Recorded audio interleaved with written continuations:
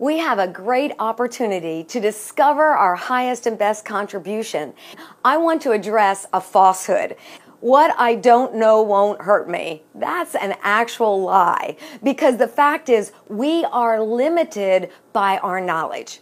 So what I know is based upon my past and present knowledge. I don't know what I don't know. If I knew what I didn't know, then I would really know it. So we're really in a position that there are things that we don't yet know, things that we don't yet understand. And what happens, what I don't know subconsciously controls my thoughts, my emotions, and ultimately my actions. And so I learned through my life that the things that I did not know about me left a void, so I believed false things. And those false thoughts, those false emotions, those false things produced false actions. So instead of functioning in my highest and best, now I'm functioning out of fear.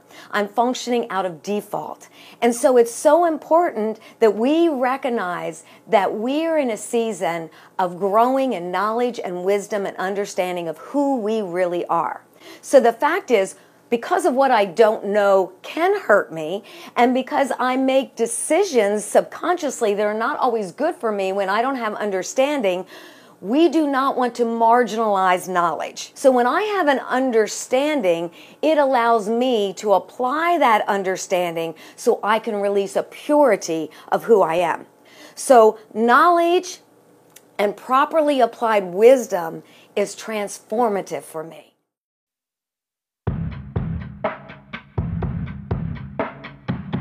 I want to thank you for listening and encourage you to become a part of the Stop Devaluation movement.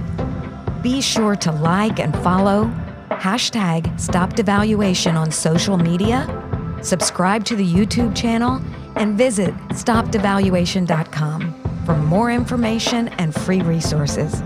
You can help spread the movement by sharing with others, leaving a review on Apple Podcasts, and most of all, by living a courageous lifestyle of using your power for good.